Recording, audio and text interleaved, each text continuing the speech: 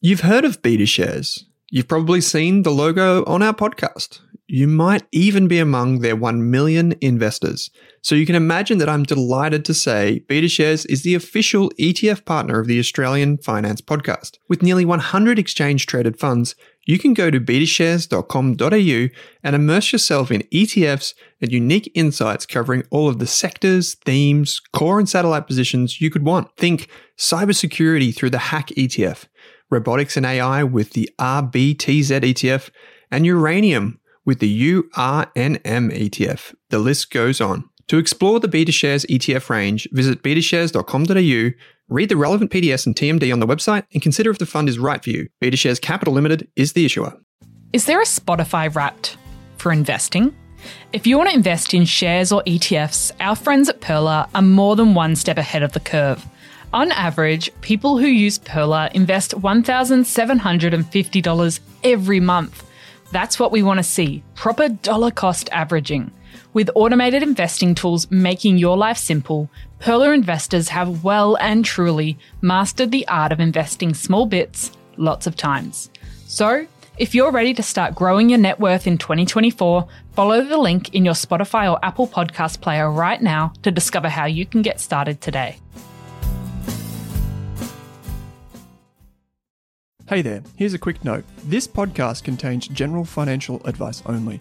That means it's not specific to you, your needs, goals, or objectives, so don't act on the information until you've spoken with your financial advisor. You'll find our full disclosure, disclaimer, and link to our financial services guide in the show notes. Hello, I'm Kate Campbell. And I'm Owen Rask, And you're listening to the Australian Finance Podcast. a podcast where we talk about money, finance, investing, and all of that good stuff. We're helping you invest your time and money better, one podcast episode at a time. Yes, so please subscribe if you like the series, and don't forget you can find us on social media. We're on all the platforms. Kate, where can people go? You can find us on Instagram and Twitter at Rask Australia. That's RASK Australia. And I'm Owen Rask on Twitter, or Owen Rask AU on Instagram. Beware the imitators. People like to copy us. Without further ado, let's jump into today's episode. Welcome to this episode of the Australian Finance Podcast. It is wonderful to be back, Owen. Yeah, we're having a bit of fun today because we're talking about investing, which is one of the things that we love to talk about. But we've also got a special guest with us today. Danielle Akuye, how are you? I'm great, thank you, guys. Lovely to see you both, and lovely to meet you both just before FinFest a few weeks ago. Yeah, people may not know this, but I think Kate maybe interviewed you many years ago. Then you've been on our podcast a couple of times, and we'd never met in person. So I know, nothing like a pandemic. I think Kate and I chatted, it's only 2 years ago. It might seem like it was a century ago, but it was only 2 years ago. Well, it does feel like a while because we've caught up so many times virtually, but it's so lovely to meet in person and go to dinner and then also to FinFest. So we're recording this via Zoom. So if there are a few glitches in the audio file, we apologize, but you should be able to watch the video online. Danny, I think Kate's going to be the kind of MC, the master of ceremonies for today's episode. So I think I'm like you. I'm kind of sitting off to the wings here, waiting for what she's got to say. But Kate, maybe I'll sit back and you fire away.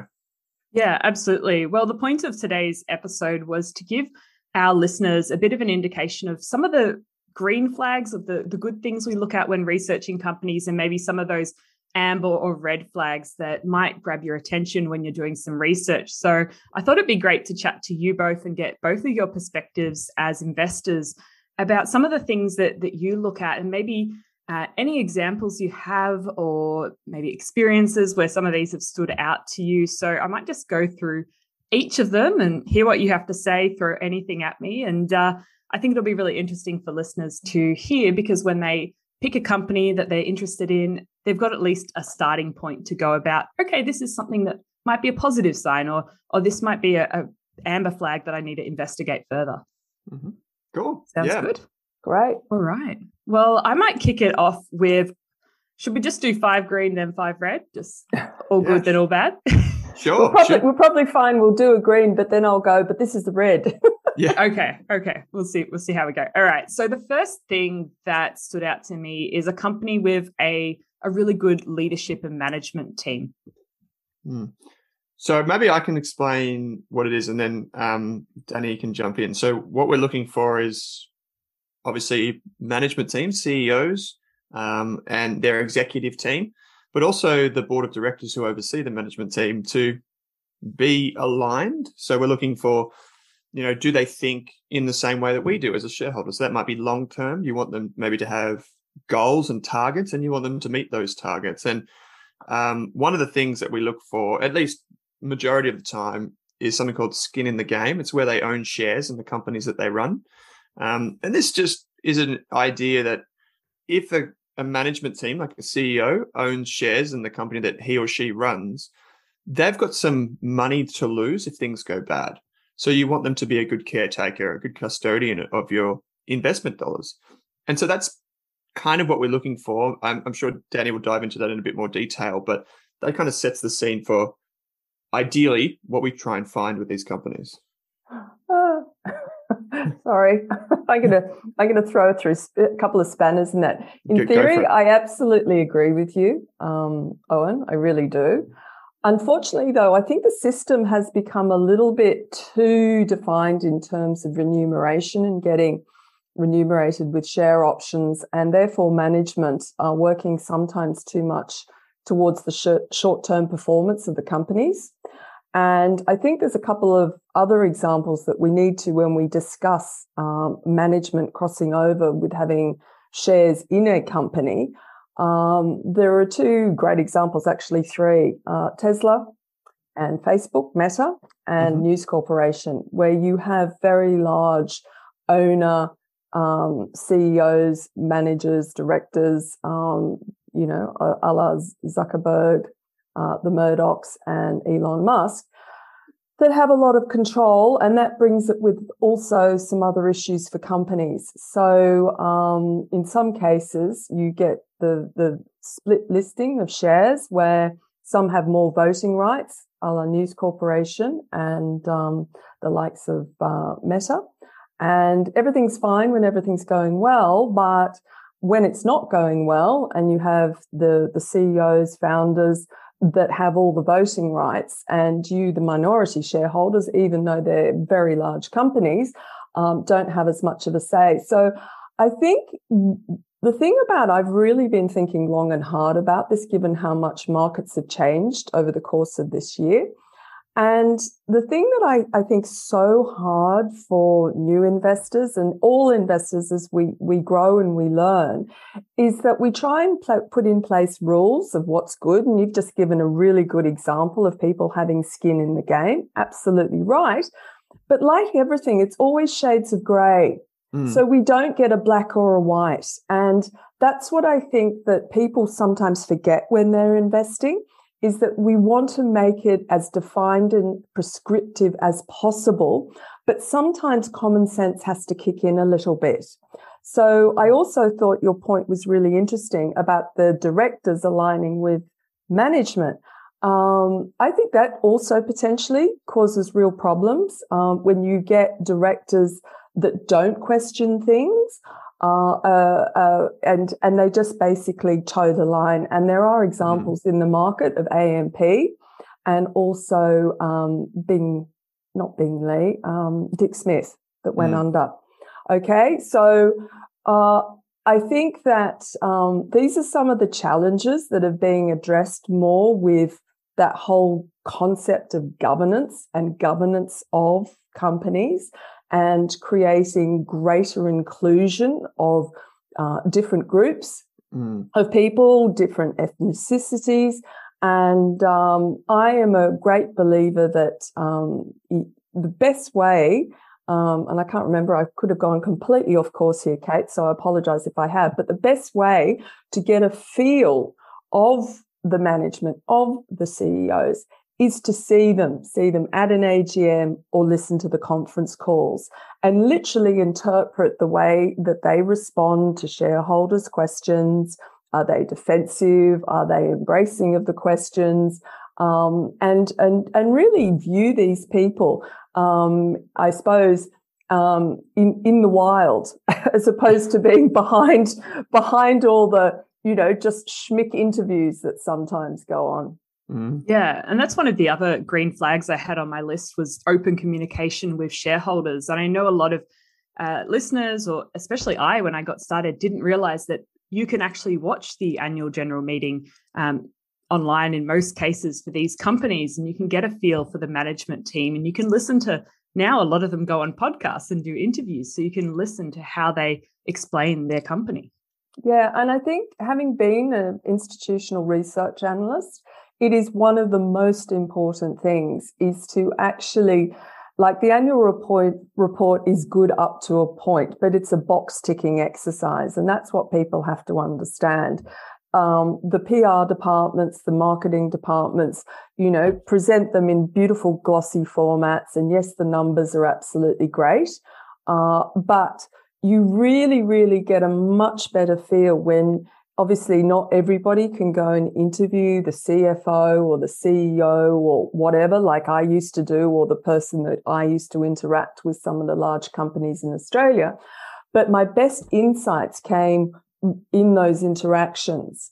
So I learned very early on in the piece that, and it's a person who shall remain nameless because they're quite famous for everything going pear-shaped. But I sat there across the table having a conversation about one of their first startup companies. And I came away and I really didn't understand a word of what had been said to me. And it takes sometimes a leap of faith in one's own confidence about knowledge and what you're listening to understand that not all companies are always working in shareholders' best interests. Of course, there are great companies that absolutely do that, and they're the ones we want to find and we want to own. But don't underestimate how much, if you're getting a feeling like you don't really resonate with what this person is saying, then potentially it's a red flag, except we're looking at green flags. So equally, if you go, yeah, this sounds really good, but maybe I'll just go and do a little bit more reading or a bit more listening to confirm, so you don't get too much confirmation bias, that this is a really good green flag for this company. Yeah, I guess that's the risk there of confirmation bias, because a company can spin a good story, but it might sound really good, but it might not really be true or the whole picture. And that's what we find a lot, right, with companies.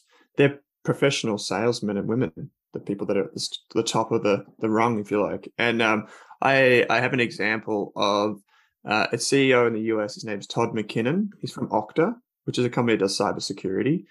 Every investor call, he's either got me smitten or he's just brilliant. I come away from the call and he's honest about, I think the where I get comfort is he's very honest about the things that have gone bad, and he's very honest about the things that have gone well. So he's not just choosing to excuse the bad performance. He owns it.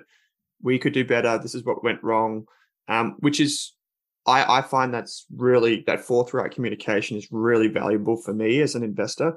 And there are numerous instances in Australia where I've come across companies where they do not do that. They kind of just move the goalposts in a way to explain poor performance rather than actually just say, no, it was poor performance. So I think one thing that I like to do with most of the companies, if I get the opportunity, is something called channel check.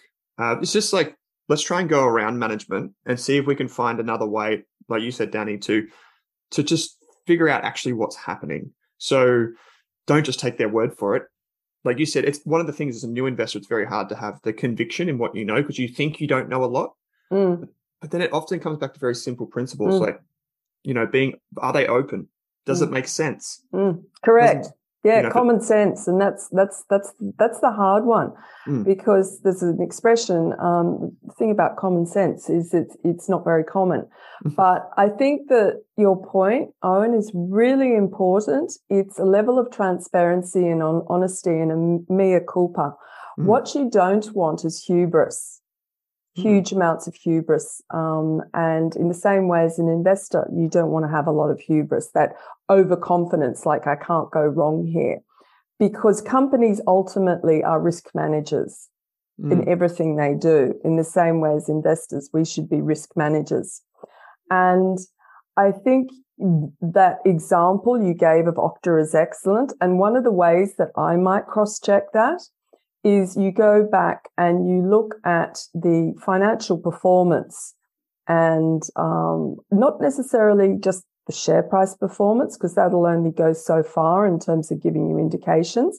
But you actually look at how the company's numbers, finances have performed over the years, because that, to a certain degree, it's much harder with newer companies. I'm not across Okta, but I was a holder in a similar company, CrowdStrike. I don't own it at the moment, but that's more a macro thesis than a micro thesis.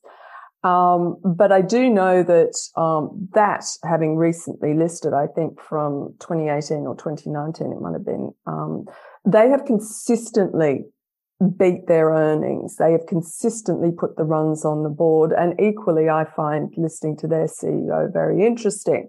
So if we were looking for green ticks, there's a green tick about, and Okta may be the same.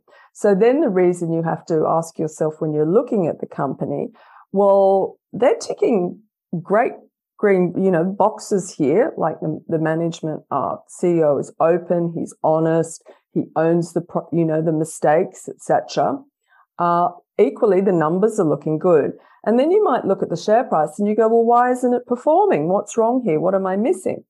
And in the current environment, it could be as simple as the cycle has turned and we're looking at macroeconomic factors.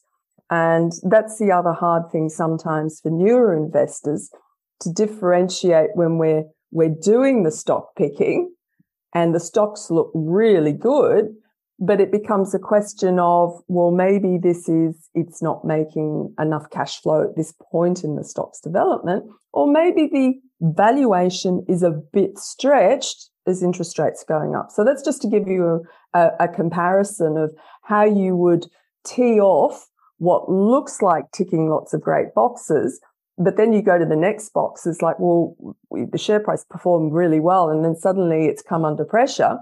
But that's maybe due to something else. I agree. And that's where, for me, it's about having multiple, like if you do, there are limitations to this checklist, these flags, analogies. But if you do have multiple, you can then weigh it up and you can say, well, there were some good bits, there were some bad bits. So now what do I think? And I think a lot of people get paralysis by analysis at that stage. But I think that's the rigor of investing as well, as you alluded to. So, I like it. Kate, what's next? Yeah, you guys remind me of my law professors. Whenever I ask a question in class, they just say, it depends, and then rattle off a whole list of factors on either side, because there's never a straight answer to anything. That's investing, yeah. The next thing I had was looking more about the backbone of the company, so the employees, and whether the employees are having positive experiences working for the company, whether there's diversity, what are the retention rates. What would you look at there, Owen? Me? Yeah, sure. So I can give you an example of this, because I think that people tend to think that every place in the world has to look like Google, where you get like fresh fruit and sushi when you rock up in their beanbags.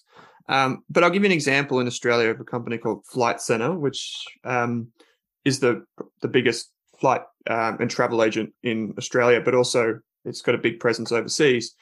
And if you speak to anyone who's ever worked at Flight Centre, probably one of the things that you'll realize is that the culture is very sales focused. It's very like, who's the best performer this month? And many businesses are like this, frankly.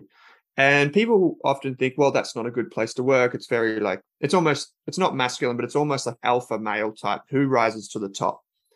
And a lot of people would think that that's not a good culture. But if you think about what the business does, it sells airfares and it sells hotels and packages and things like that. So the person that is the best at selling probably should be rewarded. And that's kind of the culture that they have to foster.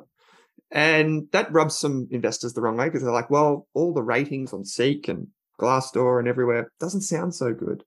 But it works for that type of business. And they're not doing anything wrong by having that culture. It's just, it is what it is. And they have award ceremonies where they award the best salesperson some awards.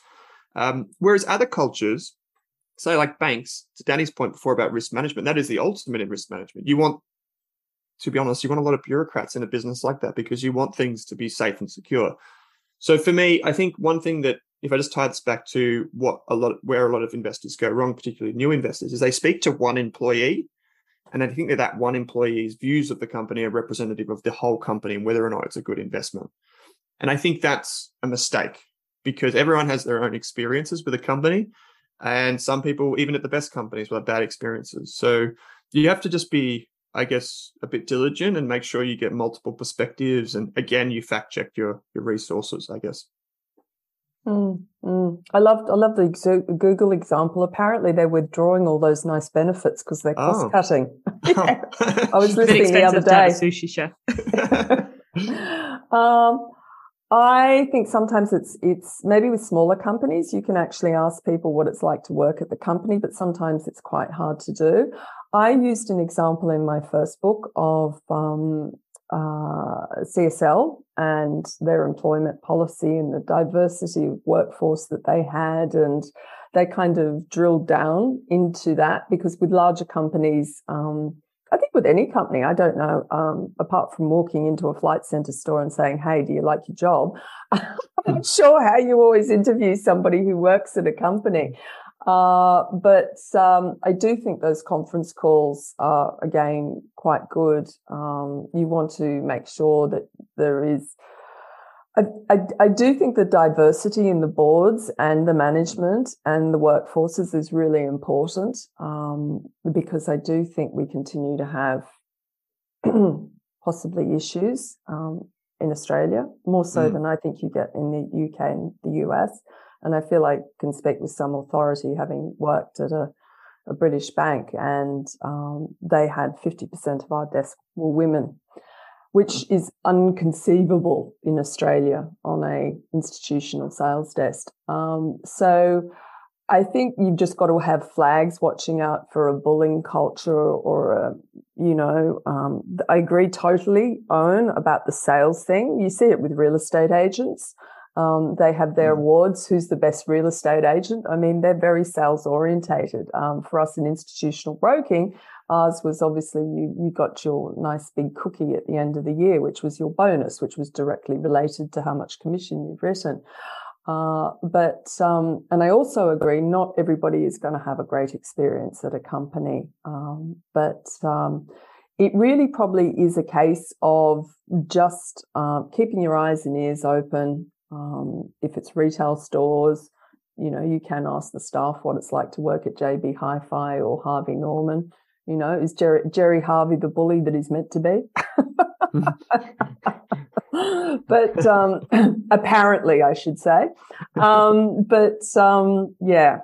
use CSL in my book as a great example of how they go into quite some depth about the diversity of their workforce and the strength of having a lot of women and a lot of women scientists, which I think is really important. And the other thing for people to remember too, businesses are very mix and match. So you want the best scientists in a biotech company. You want the best engineers in a Tesla. But you don't want an engineer necessarily sitting in a sales company, as you said, Yeah. Yeah. So having to look at what company you're actually looking at when it comes to what employees are there and what culture is there first. So using that common sense check again. Yep, absolutely. That uncommon sense. All right. The next thing I have on my list is the company having an internal focus on the long-term future of the company and not just focusing on short-term wins. I don't know if you have anything to share on that one, Danny. Yeah, this is really important. I've actually just been reminded yet again that one of the criticisms, if it could work for Australia, but let's just thresh it out a little bit. So companies need to generate cash flow and they need to invest for the future. And the problem is during the good times is that companies, because management sometimes get remunerated, as we touched on the first point, will drive short-term performance and they will reward shareholders, okay, with large chunks of cash. So you're seeing it in the resources sector, you're seeing it in the coal companies at the moment.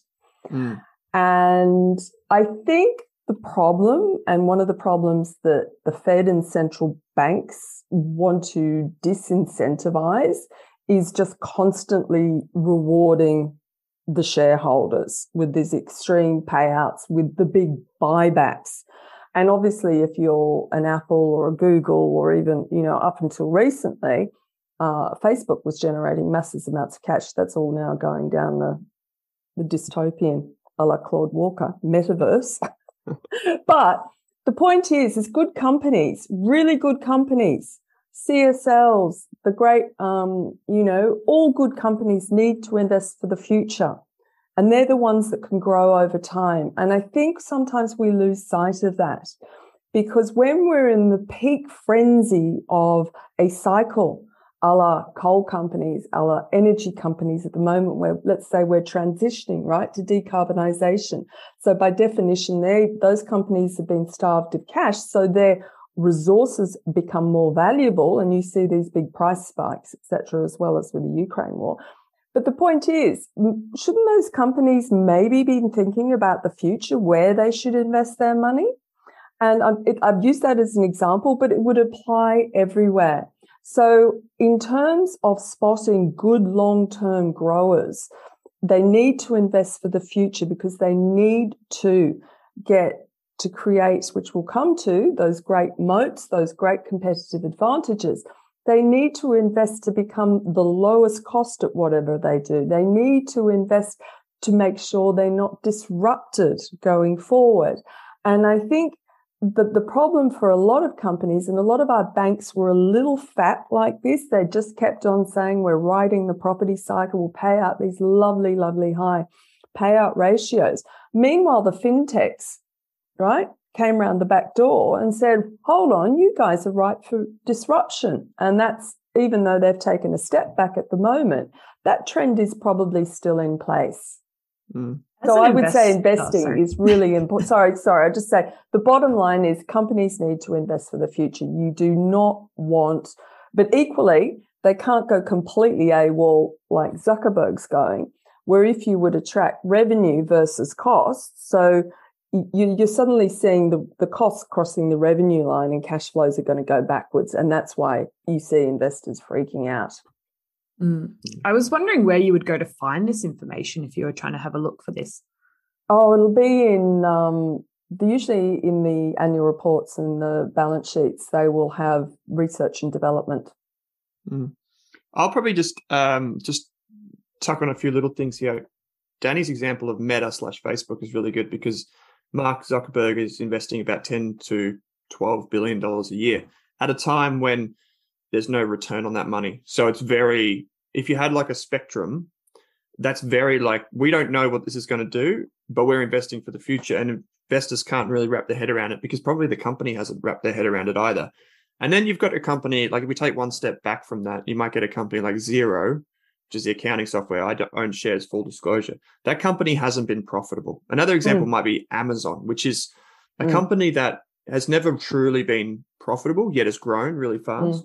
And those ones where people can see they are investing for the future, but they're investing a lot, probably a lot more than people would be comfortable. Maybe we come back a little bit from that, and we've got something like Visa or MasterCard. And these companies are incredible payments companies, and they are investing for the future too, but they also can be profitable at the same time. And then you keep coming another step back, and you've got companies that pay mostly dividends, as Danny said, high payout ratios. That's just how much dividends do they pay compared to their profit. And those companies maybe are under-investing. So again, we see that, Kate, you'll love this. It depends, right? Like it depends. Some companies are in a position where they should be investing more, and some should maybe be investing less. There's a company from South America called Mercado Libre. This is a company that's like the Amazon of South America. It's how it's described, but it's kind of like a Amazon meets PayPal kind of business. And that business, to kind of like augment the focus of the team, only has its incentives for its employees over 5 years. So you have to be there 5 years in order to get shares or to get a cash bonus. And that's important, because what it means is that if you do something today, you're not going to be rewarded for if it's good until 5 years. So it's got to be good in 5 years still, and you got to still be there. It's not perfect. There's no kind of like one size fits all, but I think that's a good example of trying to encourage everyone to think long term. Sorry, Kate, can I just add a little bit just on, because Owen's exactly right. There's different shades, yet again, of that investment. The key question you've got to ask yourself, right, Yes, companies like Xero and Amazon investing for the future, and they've decided that they wouldn't. Amazon was self-funding its billion-dollar warehouses, and in the same way that Tesla is going to self-fund its gigafactories. But some companies have to use debt. Okay, this is really, really important in this cycle, that you have to appreciate whether the companies are self-funding from cash flow, which Meta is trying to do, or whether or not it's coming from debt. Because debt in an rising interest rate environment, and I think I mentioned this to you, Owen, at the dinner, is that a lot of people I was really heavily bashed around the head when I was an analyst and learning about all of this. It goes back to the basics. It goes back to how much cash flow is coming out of the company, how much debt they have, and what their interest cover is, and then how much is left over to invest for the future. So if you were to pick potentially a sweet spot, not in a zero interest rate environment, but in a current interest rate environment, you want those companies that have sufficient cash flow, that are not overly indebted, that can still invest for the future. And one of the problems with the technology sector or the biotechs is that, or the software companies, the whole argument, which I had to learn about with my second book, is that you just grow at any cost. And you can do that when the cost of capital, so you can borrow money at really low rates, but you can't do it when interest rates are 5%. So that's the only caveat I would say, that, it's part of the, you've seen the compression in the valuations on the likes of Amazon and Xero. Part of that was because the companies, yes, they've got huge cash flows, but they're still pouring a lot of money in. And then, of course, there's cyclical factors. So sorry, there's the shades of grey again. No, that's a good thing to keep in mind. And the final thing I had on my green flag list was whether the company is in a growing industry. Now, isn't that an interesting question? Yes. What is a growing industry at the moment? Do you want to have a stab at that one, Owen, before I have a go at it?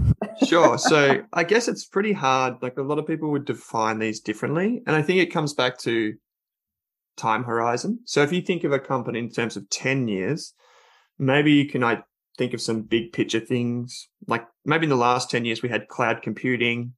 So companies doing more, remotely, just access through a browser. And then we had, things like social media, probably the last 10 or 20 years. And going back a bit further, we had desktop computing. And this was a big thing when IBM was making chips and Microsoft was making Windows. And then things, tend to evolve over time. But if you take a shorter term lens, I think you get more into, as Danny was saying, the cyclical nature of industries. So what you might see there is like coal, for example. We obviously need more energy in the world, but coal prices have gone very high. And so you would say, if you just looked at the last year or two, that coal is a growing industry. But if you zoom out and you look over 10 years, maybe you think, well, decarbonisation, to Danny's point again, it's not a growing industry. So what I try and find is industries that will still be here in 10 years. And I'm pretty confident that they'll be bigger. I don't know how big, but they'll be bigger. So things like cybersecurity, cloud computing, yet again, things like that, I tend to think I have pretty strong conviction that they'll still be here. And there's already revenues here today. And the way I measure those is I basically just look at the biggest players in the industry and what are they saying.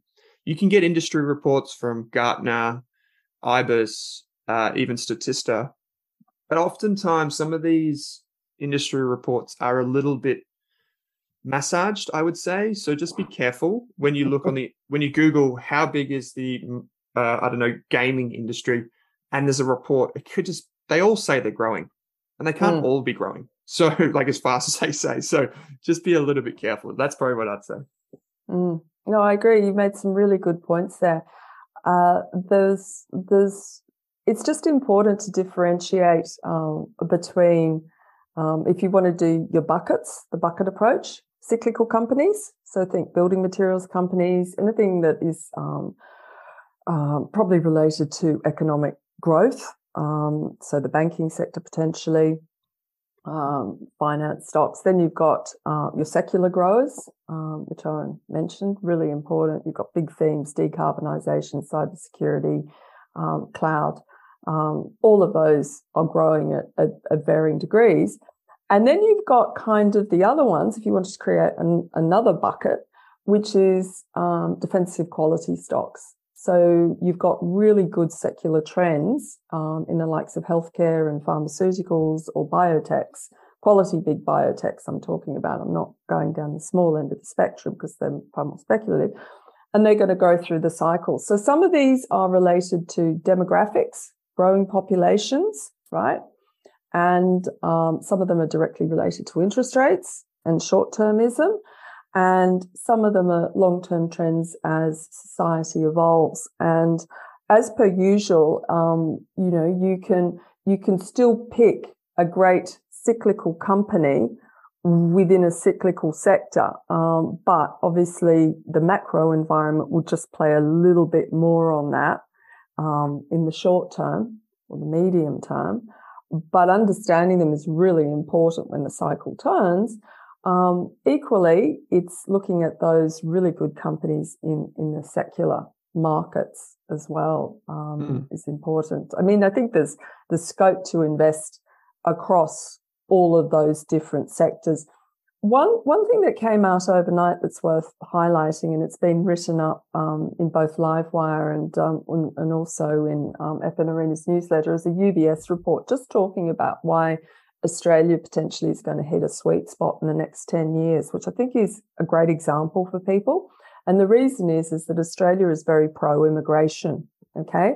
So you've got quite xenophobic is a bit of a strong word, but in other economies, both Democrats and Republicans in the US are really pulling back on immigration. So you rely on your natural population growth in that case. If you look at China, they've got aging populations. Lots of Asia actually has that as well. So Australia is one of the sweet spots because we're growing our population, and that underpins economic activity. Yeah, we saw that, you could probably say for the last 20 or 30 years. Correct. In the US, like a lot of those tech companies are built on the back of, immigrants or people that are super talented, wanting to go to the US and work for these businesses. So yeah, that's, Danny, this is an aside, I often think about what makes stock markets so great. And it's actually because people, like really brilliant people, come together and they solve problems. And if you think about that, to think that they only come from one country is, I think that's like a mistake. So from the business perspective, I think that's absolutely one of those trends, and good on you for highlighting that sweet spot in Australia too. Like we've got we're a developed market, good property rights, and we're a great place to live. So yeah, bring it on. Yeah. And just, sorry, Kate, I'll make it really quick because I know we're under time pressures, but it's a really good example on that diversity of employees.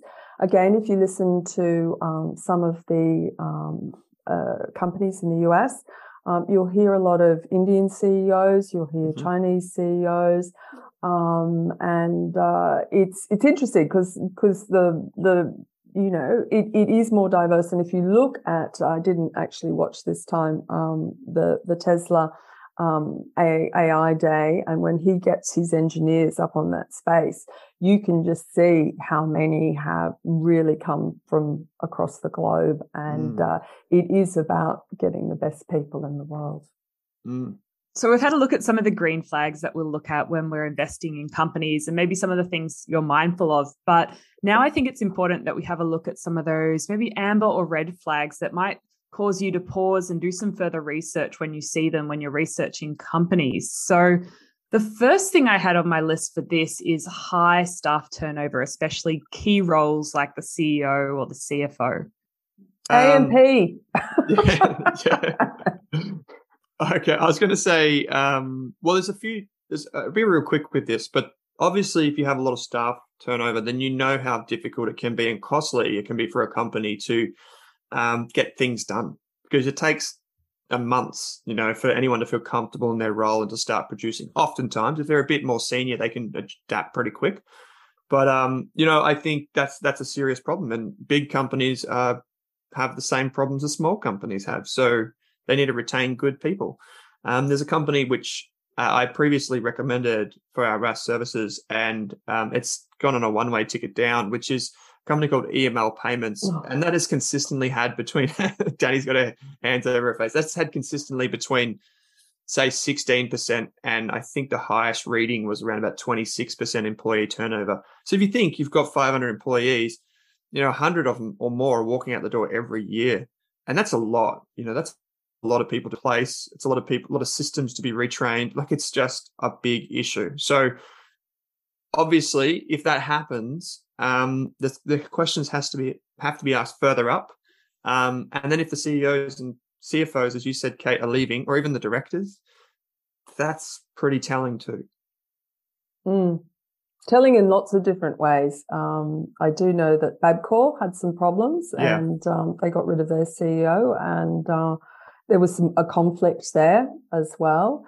It's usually it's usually an indication. It doesn't mean that the person that's leaving was right or wrong, but Owen is right in saying it is what Kate, as you wanted, a red flag, that something that is not quite right in the companies. You want CEOs that are happy to stay on for a prolonged period and happy to keep their staff, but equally so, it's not always the end of the world when somebody leaves, and it's really important you find companies that are good at transitioning to new management, because inevitably not everyone's going to stay forever, and nor do you want them to stay forever. So succession planning is really important, and equally accepting companies that have, I did touch on it before, but I want to touch on it again, major shareholders, CEOs, owners,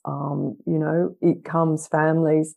That comes with a set of risks in terms of, succession planning, what happens to them, or, if they get run over by a bus, heaven forbid, or something like that. But it's something that you have to think of, because you want a depth of management, you want a weight of management.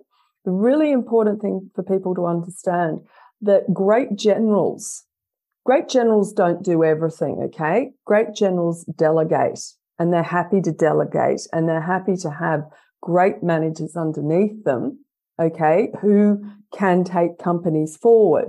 They're like the umbrella. Just watch out for autocrats and kind of dictatorish type of CEOs, because it's not always the best working environment. Yeah. And Danny, let's say a CEO or chairperson of a company you'd invested in departed suddenly. What questions would you be asking to be more comfortable continuing to invest in that company?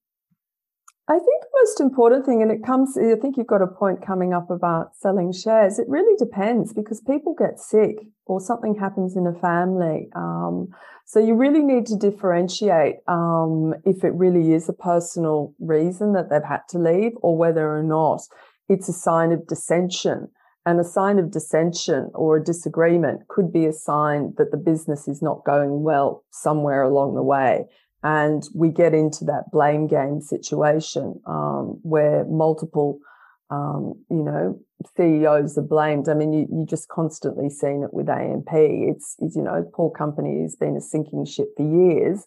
And everybody that comes in tries to stick another Band-Aid over it, but it just keeps on, and it's very hard once you get, let's take Magellan, because Magellan's quite a good example in terms of, obviously, Hamish Douglass was such a big figure. The founders were such big figures. They were very strong personalities. Hamish had almost a glow and aura about him. He had contacts with Janet Yellen, et cetera, et cetera. But when the tide turned, so the markets turned, and then he had some own issues, and suddenly it's like, whoa, you got to go, mate. And obviously, I can't imagine what it's like working inside of that company when you have all your literally dirty laundry being, put out in the media, how you feel about that when you work there. And I think that's sometimes quite hard for companies to right the ship again. That's the challenge. How do you as an employee feel if everybody's been running for the door, including, let's say, the clients? When you do see these red flags, and it is dissension in the ranks, it usually means that something is structurally wrong with the company. And turnarounds, I don't know what you think, Owen, but I think it's really important for people to understand that, turnarounds sometimes really don't turn around. Lendlease has been turning around for how many years? So I don't know, because it is correlated to the red flag. Like, the glory days of Lendlease was when I was an analyst years and years ago, with a guy called Stuart Hornery, and Dusseldorf was in there. And even in the noughties, it was a better, potentially, company that they're continuing to struggle in turning it around. Mm. I would say so. We've got obviously high staff turnover, and then the second point is selling of directors and that type of stuff. I wouldn't know, Danny, like to your point about Magellan, I don't know how you could do that. Like if you're a senior member who really values their career, I don't know how you can manage that, but obviously they're trying to, and to their credit, the team there are trying to do that. But I would say with the selling, a lot of people treat director selling as a massive red flag. And I think it's amber, like it's orange, because at the end of the day, like you said, people can get sick. People that retire, these are just natural things that happen. Some of the best things to be mindful of when you study this is actually, well, first of all, what do they say? What are the reasons that they say? And then also, have they articulated that they're going to sell? I've seen numerous instances where the chairs have said, you know what, I'm going to focus on philanthropic issues. I'm going to donate my money. I'm slowly retiring, whatever the case may be. And they say, I'm going to commit to selling 10% of my holding for the next 10 years. And that's well documented, that people don't have to be spooked by that. I think there are some instances, particularly, I think what we may see and what we have seen from some of the companies in the lithium sector is that the share prices are riding high and those companies are extremely risky. And some of the CEOs and directors and senior leaders in those businesses are now selling. And those are probably the types of instances where that would raise more than a few eyebrows from time to time. I'd be thinking, wow, this is something going on here. Like, why are these people selling? And a final point that I'll add is there's a guy from a company called WiseTech Global, which does software for logistics. His name is Richard White. He owns so much of the company. He's got so much on the line. If he sells even $50 million worth of shares, he still has so much more in the company that people would be like, well, he's getting out now. And you'd think, well, he's got hundreds of millions of dollars worth. He's not getting out now, like if he was. And so I think just take it in context. And we saw that with Pro Medicus too, another company that I own. They sold all the way up and the share prices kept going up. So they're the ones that ultimately lost from that. So shades of grey. Don't like to see it necessarily. Always, it's good to see CEOs buying shares, but there are many reasons they sell. And you're totally right. Jeff Bezos, he always used to sell. He's made it very obvious. I sell for Blue Origin every year. And you're absolutely right. Richard White, the Technology One founder, and I think some of the directors, they sell every year. And when you think about it logically, if you were them, right? So your exposure is to a company, everything, all your wealth is in there, your day job is in there. It's not rocket science, and nor is it unreasonable for those people to diversify their risk and take some money out, apart from the fact that, they maybe want to do something. I think the Dicker Data guy as well has done it. Like, you can't expect them to go to their grave and not possibly enjoy the fruits of all their hard work and have a holiday house or a boat or buy whatever. And I think that people are sometimes really unrealistic and probably take it works either way. The lithium example is brilliant, really, really good, because there's probably a lot of hot air in there at the moment. And let's face it, a lot of those share prices go up a lot, but they haven't done anything yet. So some of them never actually ever want to go to production. Gold miners, a lot of miners, well, they don't want to go to production because that's actually when all the problems start. So you actually want to ride the cycle when all the hype's in there and then get out. So I agree totally. They're the ones you've really got to watch out. But for the bigger companies, people need money.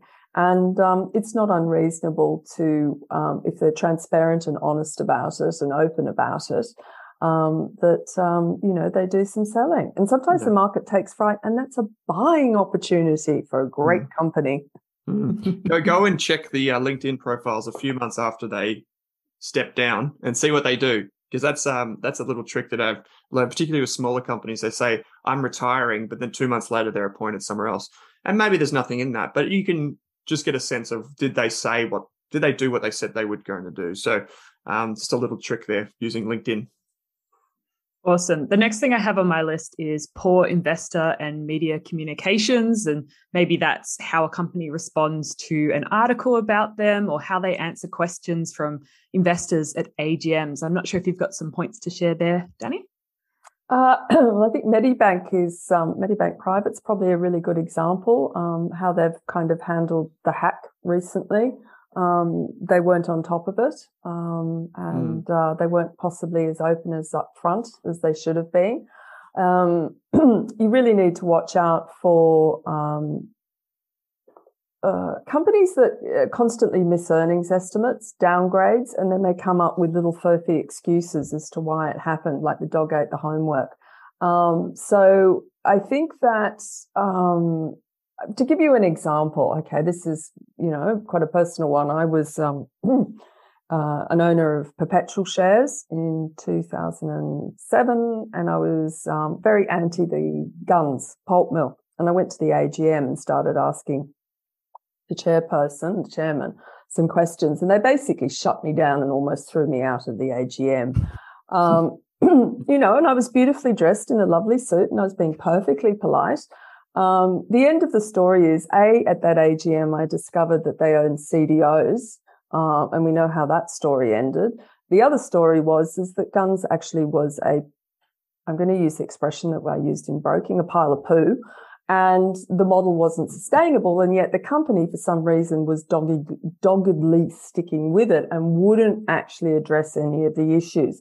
So there's some really big flags when management kind of give wishy-washy answers. They shut down investors at an AGM. Okay, there's some pain in the rear of people that just go on and on and on. But there are a couple of examples of where, if something happens like a big cyber attack, these companies really need to be on the front foot and honest and out there. And therefore you have to question, what is so wrong with their management systems that they couldn't be upfront with the investors straight away? And I think this is one area that everybody needs to be aware of going forward. It's no coincidence, given what's going on with geopolitics out of Russia and China, that Australia is being heavily targeted on the cyber front at the moment. Yeah, that's a really good example, Danny, with Medibank. It's kind of like a leaky ship. This thing's just slowly got worse and worse and worse. I guess the thing that really grinds my gears as someone who kind of champions small investors is that a lot of companies and even fund managers, you mentioned Perpetual there, but just a lot of industry kind of disregards smaller investors to the point of where they think they don't even need to answer their questions. So sometimes, there's some drivel at the AGM. Some people get up and they make a speech and there's really no question. It's more a statement. And you're like, okay, just sit down. But there are times when there are perfectly innocent and good questions where they should be answered, and they're kind of, the directors take it on notice or do things like this. And you just think, well, they're legitimate questions, particularly around incentives. I think what you find is that the companies that are probably worse with, this is just my belief, the companies that are probably worse with their communication are probably the ones that also have poor incentive structures throughout the organization, or a lack of independent directors on the board. You mentioned earlier on, Danny, at the very top of the show, that it's good to have some sort of separation between the board and the management team. I fully agree. So, there are many instances of this happening on the ASX, but just remember that you are a shareholder. And if you don't understand it, maybe you shouldn't be invested. But if they don't answer your question, again, maybe you shouldn't be invested. It's pretty hard to get access to CEOs, but at least listen to the calls and tune in for webinars and that type of thing. I find it fascinating watching some of the AGMs. They know it's being recorded in video, and still sometimes they're rolling their eyes when questions are asked. And you're public. It's interesting to see their responses sometimes. Oh yeah, that goes back to that hubris, Kate, the arrogance. And I think that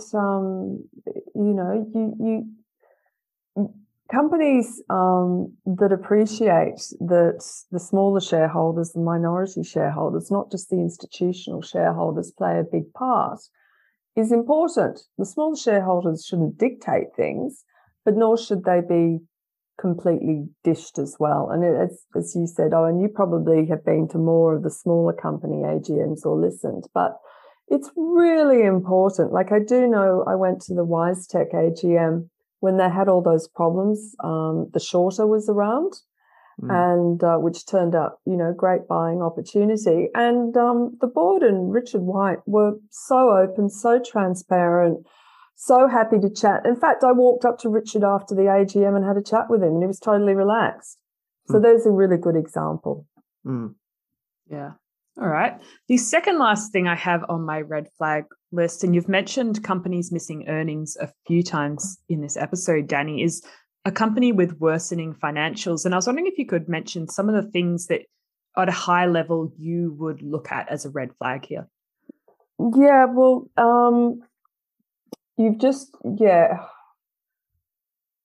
you'll start to, let's just say, for example, you don't understand why a share price is going down, because usually the market's pretty smart and it'll pick up these things, sometimes a little bit before investors do. But apart from if you want to sit down and tear the balance sheet apart and the cash flow statements apart, you can just look at some of the ratios in terms of the interest cover or the rate of revenue growth or the rate of where margins are going, because most of these are usually defined in the financial statements. I don't know how much your listeners like to drill down to that level, but the key things, if you're listening on an earnings call that you want to look for, is ongoing revenue growth, margins not coming under pressure. That's one of the most important ones. It's kind of the margins of the canary in the coal mine when things are going to go wrong. So you want to see, that's why there's a lot of hype around Tesla. What's happening to their margins, X the green credits? Are they going up? Are they going down? The same with really most companies. This reporting season, as you two are really aware, there's been lots of margin compression from cost imposts from inflation. So investors will be looking for that to turn around. And equally, then you want to probably look at, I think, dividend growth is one of the best signs. If a company can grow its cash dividends over time, that is a really strong indication that the revenue line is working, the cost lines are working, and the cash is coming through to the investors. So I'm not talking about a fat cat mature company that, is more like an annuity. I'm talking about companies that are going through that process of growing their revenues, getting their costs down, keeping them under the control, investing for the future. And then it pops out the sausage machine at the end, which is they're growing their dividend. Because you as an investor, particularly in a rising interest rate world, you want capital gain, but you want income to grow with it. So that would be some of the ones that I would absolutely look for. I think you touched on a few really interesting things there, Danny. And one of the things, particularly if we just timestamp this conversation a little bit, at this point in time, obviously the big picture for a lot of people is, are you making a profit? Because if we are in a period where there's uncertainty and inflation, there's higher interest rates, can you make a profit? And like some of the things that in our value investor course on Rask, some of the things that I talk about are things like just monitoring where the capital is coming from. So are they slowly taking on debt? So There have been instances over the past 10 years where there's been really low interest rates, and companies have thought, well, what we could do is we could take on debt and use that to grow our business and then use our profits to pay dividends, which is fine. But then what's the next step? Like, how do you manage that on a going forward basis? So I'd be looking at right now, is the company profitable and does it have a plan to make itself profitable? They obviously doesn't happen overnight. Is it getting better or worse from a debt perspective right now? And that can be shown on the balance sheet, but we can also see it on the profit statement, where profit and loss, where you see interest paid or like net interest. That's another thing. And to your point, Danny, about sales, I couldn't agree more that sales is still important. You know, it seems like such a simple thing to look at, like the revenue or how many widgets the company is selling. But those are what's important, because over the long term, if you have a growing business, it doesn't solve all the problems, but at least it helps. If your business is growing, you're in a stronger bargaining position with its suppliers and those types of things. So those are just some of the things I'm looking for. And I mean, we could go on for days, but some really simple things. Is it growing? Is it profitable? And how much debt does it have, basically? Debt is so important. People don't understand, because we haven't had any kind of busts lately. Yeah. And that will happen as the credit cycle evolves. Yeah, I think so too. Yeah. And, you know, I'll just give a really quick example. When I was an analyst for a company called Goodman Fielder-Watty, so this is the father of the CEO or starter of Goodman Group, and it was a big baking company, so it used to make all the breads, blah, blah, and they wanted to take over a company called Ranks Hovis McDougall in the UK. Anyway, I sat all afternoon combining the P&Ls and the balance sheets, and I did it, must have done 3 times, and eventually I called in a really top-rated analyst. His name was actually Owen Evans, and that's why I get confused sometimes between Evan Lucas and Owen, because I had a mate called Owen Evans.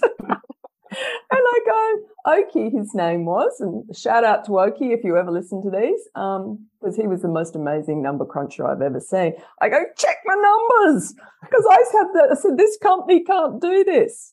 Anyway, I got asked by the Asian Wall Street Journal. I said, no, it'd be geared to the eyeballs. Guess what happened? They couldn't, the acquisition never happened. It was a flight of fancy during a bull market from the managing director and some of the directors. So gearing, really, really important, because interest rates are going up. Companies need to refinance, the same as if you're coming off a fixed loan mortgage and you go to a variable home loan mortgage, you are going to not have as much cash flow. Great analogy. Yeah.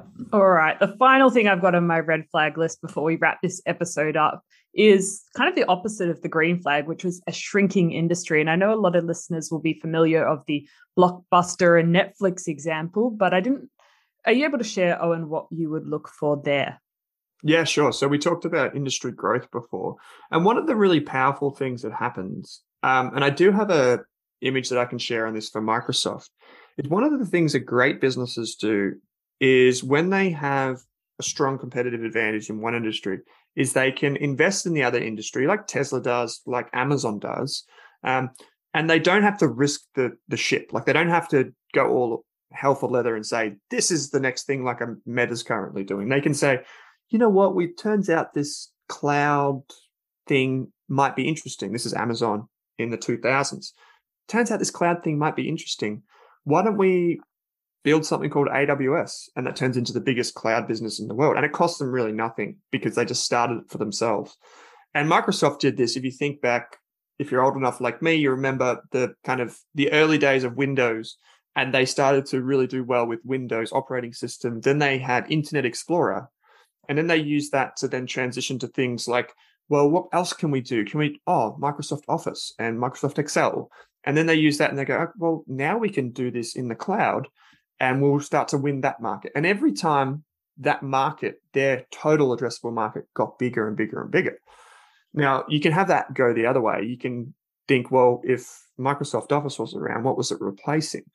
If the Internet Explorer was around, what was it replacing? And so a really good example is Blockbuster, as you mentioned, Kate. Netflix obviously came in and ate the cooking of Blockbuster. But, there are many other instances, and sometimes these things happen fast, as in the case of Tesla. What we're seeing now is Tesla's eating the cooking of other car companies. Sometimes it happens pretty slow as well. Like there are still businesses that sell pamphlets and services around that when we know that emails are so effective. And, I would just say just to be mindful of it. And this works both ways. So this can be a red flag or a green flag. And you can make money in these types of businesses that are shrinking, in the industries that they're shrinking. But for me, I like to think of myself as a very long-term investor. I tend to focus on industries. I think Warren Buffett has the line, don't try and find what's growing, just try to find what will be around in 10 years. I think if you use that as like first base, the next thing's a bit easier to figure out. Great examples. The other really good, I think it's a good example. Let's compare BHP to what the pure coal companies are doing at the moment. So BHP has made a conscious decision that they don't want to be necessarily involved in, I kind of have to get it right. The ones, it's the coking coal, isn't it? Which is the one that goes, I'm so bad. I always get energy. Energy. Yeah. Because obviously steel is a conundrum, right? We haven't got to green steel yet. And obviously Twiggy is, and a few others are working really hard. Mr. Reliance, I think, over in India are working really hard to get that sorted. But they have made a conscious decision to move out of a market that they think is in terminal decline. In comparison, the major coal companies, Whitehaven, New Hope, they're just paying the investors these huge wadges of cash. And I've always wondered, yes, as the market collapses, the ones that are the lowest cost producers and the most resilient will do very well. But at some day the tap's going to go, or we're going to shut the door on that one. Well, we kind of have to, if you accept climate science. So surely they should be investing in a different way, in the same way as BHP has said, we want to go into potash because we think food security, and that's a direct play on that, is a really important issue. So I think how companies disrupt themselves is really important. And I think the Microsoft example was a great thing, that how they evolved that walled garden that they have, where you get caught in the whole Microsoft package thing that is now a plethora of products that started with one. I also think it's really important to understand, and I think Tesla is a good example in this case. People get very caught up and they say, Tesla's market share is 75%. It's in terminal decline because it's going to go to 25%. But if the size of the market, so it's kind of the reverse of what you've asked, Kate, but it's important. If the market's increasing tenfold and you have 25% of a tenfold market, and I haven't done the maths on that, but I think you'll get the trend that I'm trying to say, you're still a company that's 10 times bigger, even though your percentage of your market share has come down because there are other entrants coming into the market. But I think companies need to accept that the business models change, they get disrupted, and the best companies that survive over time adjust. Look at what Coca-Cola has done. Coca-Cola moved into the dreadful concept of packaged water. It moved into diet drinks. You've seen McDonald's change their business model. So a company that will survive, as to Warren Buffett, to use that expression, a company that realizes what necessarily worked 10 years ago will not work in the future. And it cuts across absolutely everything. It's not just technology. It's across every sector. If you look at the companies that were the big companies that, in the even the Nifty 50 is a great example. I'll just give one example. I used to make my own clothes because once upon a time clothes were very expensive because we didn't have cheap production out of Asia. And Simplicity Patterns was one of the ones you used. They were in the Nifty 50 and they were on a PE multiple of 50 times. So they fall into the category of, wiped out by cheap clothes coming out of Asia or wherever now. And the other great example is obviously Kodak. Thanks for coming. I like Kodak. That's a very good one, Danny. Well, simplicity patterns on 50 times earning is pretty mind-blowing. I'll get all of you to now go out to Spotlight and find your simplicity patterns. I've never heard of them. So, well, maybe it's because I never dive into we'll that. We'll have to ask Monique when she gets back from Europe. Yes. She's the clothes maker among us. She's the expert there. That's really good. There's some really good examples there of things going in the other direction, but also companies being able to halt it, at least like packaged water. Who would have thought, Coca-Cola could use its distribution network to sell water, something that's, I mean, we take it for granted here in Australia, but around the world, maybe it's not as fresh and clean. But yeah, I like it. Good stuff. Well, I think we'll have to probably listen to this episode twice because we mentioned so many things. But Owen, I think we should just quickly summarize everything we mentioned in today's episode. Just run through the list of 10 quickly for everyone. Yeah, sure. So just to recap the 5 green flags, as we said, it depends. We've got solid leadership team, open communication with shareholders. We want to look at the employee experiences and diversity. What is the company's focus on the long term? So the internal focus. A growing market or industry is what we kind of like there. And then on the red flag side of things, or even amber flags, these things where we have to maybe just hold up a moment and check on things, is if a company has high staff turnover, there's been selling from directors or management teams, if the communication with investors is really poor, the financials, things like debt, sales or revenue, these types of things. And finally, industry shrinking. It's like the old goldfish in a pond, and the pond is getting smaller. So how do they deal with that? So there's a lot to go on. If you like this episode, I would encourage most people, if you thought a few things went over my head, just go back and listen twice. And I would encourage you to pick up a copy of Danny's book, Shareplicity. Whether you're investing in Australia and you love Aussie companies, or you're investing in the US, there's a book for that too. Shareplicity, we'll put all the links in the show notes. Danny, you're also on Twitter, right? Yes, I am. Yes. I am on Twitter.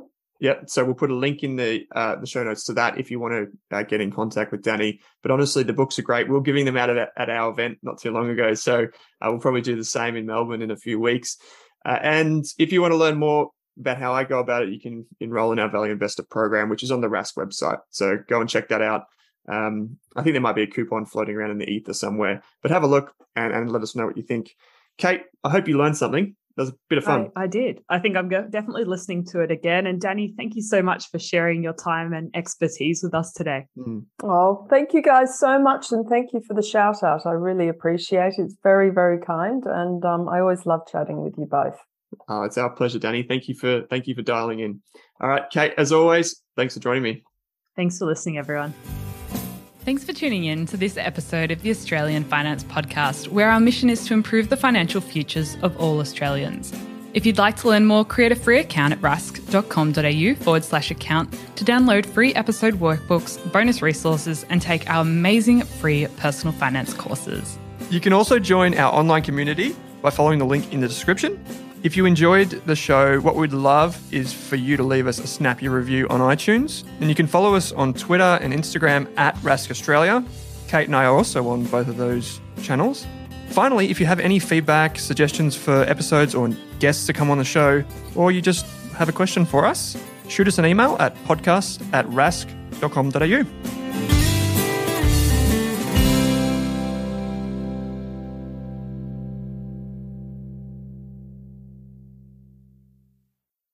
Are you thinking about starting your wealth creating journey, but not sure where to put your hard-earned dollars? InvestSmart can help. InvestSmart offers a free quiz that makes it easy to find the right InvestSmart ETF portfolio to help you reach your goals. Just visit investsmart.com.au and hit Get Started. Answer a few simple questions about your goals and how much you want to invest, and you'll get a tailored statement of advice with a portfolio recommendation. You can visit investsmart.com.au for a no obligations free statement of advice. This ad is brought to you by InvestSmart Advice, AFSL 334107. For more than a decade, I've been hunting for the best investors and their methods, strategies, and tools for investing. After years in the industry, countless books, a few degrees, and 1,000 podcasts and live shows, I've rolled this accumulated knowledge into something called Rask Invest. If you've ever heard me talk about a core and a satellite, active and passive, true long-term compounding, or you simply want to know exactly how I would invest, now is your chance. Rask Invest is our new investment service, designed for all types of investors who want professional management of their core portfolio at a low cost from a team they trust. Rask Invest helps you automate your wealth creation and passive income. Simply click the link that says Invest with Owen in your podcast player to join one of our live platform walkthroughs or book a call with us. You can also view the Rask Invest PDS and TMD and get invested with me.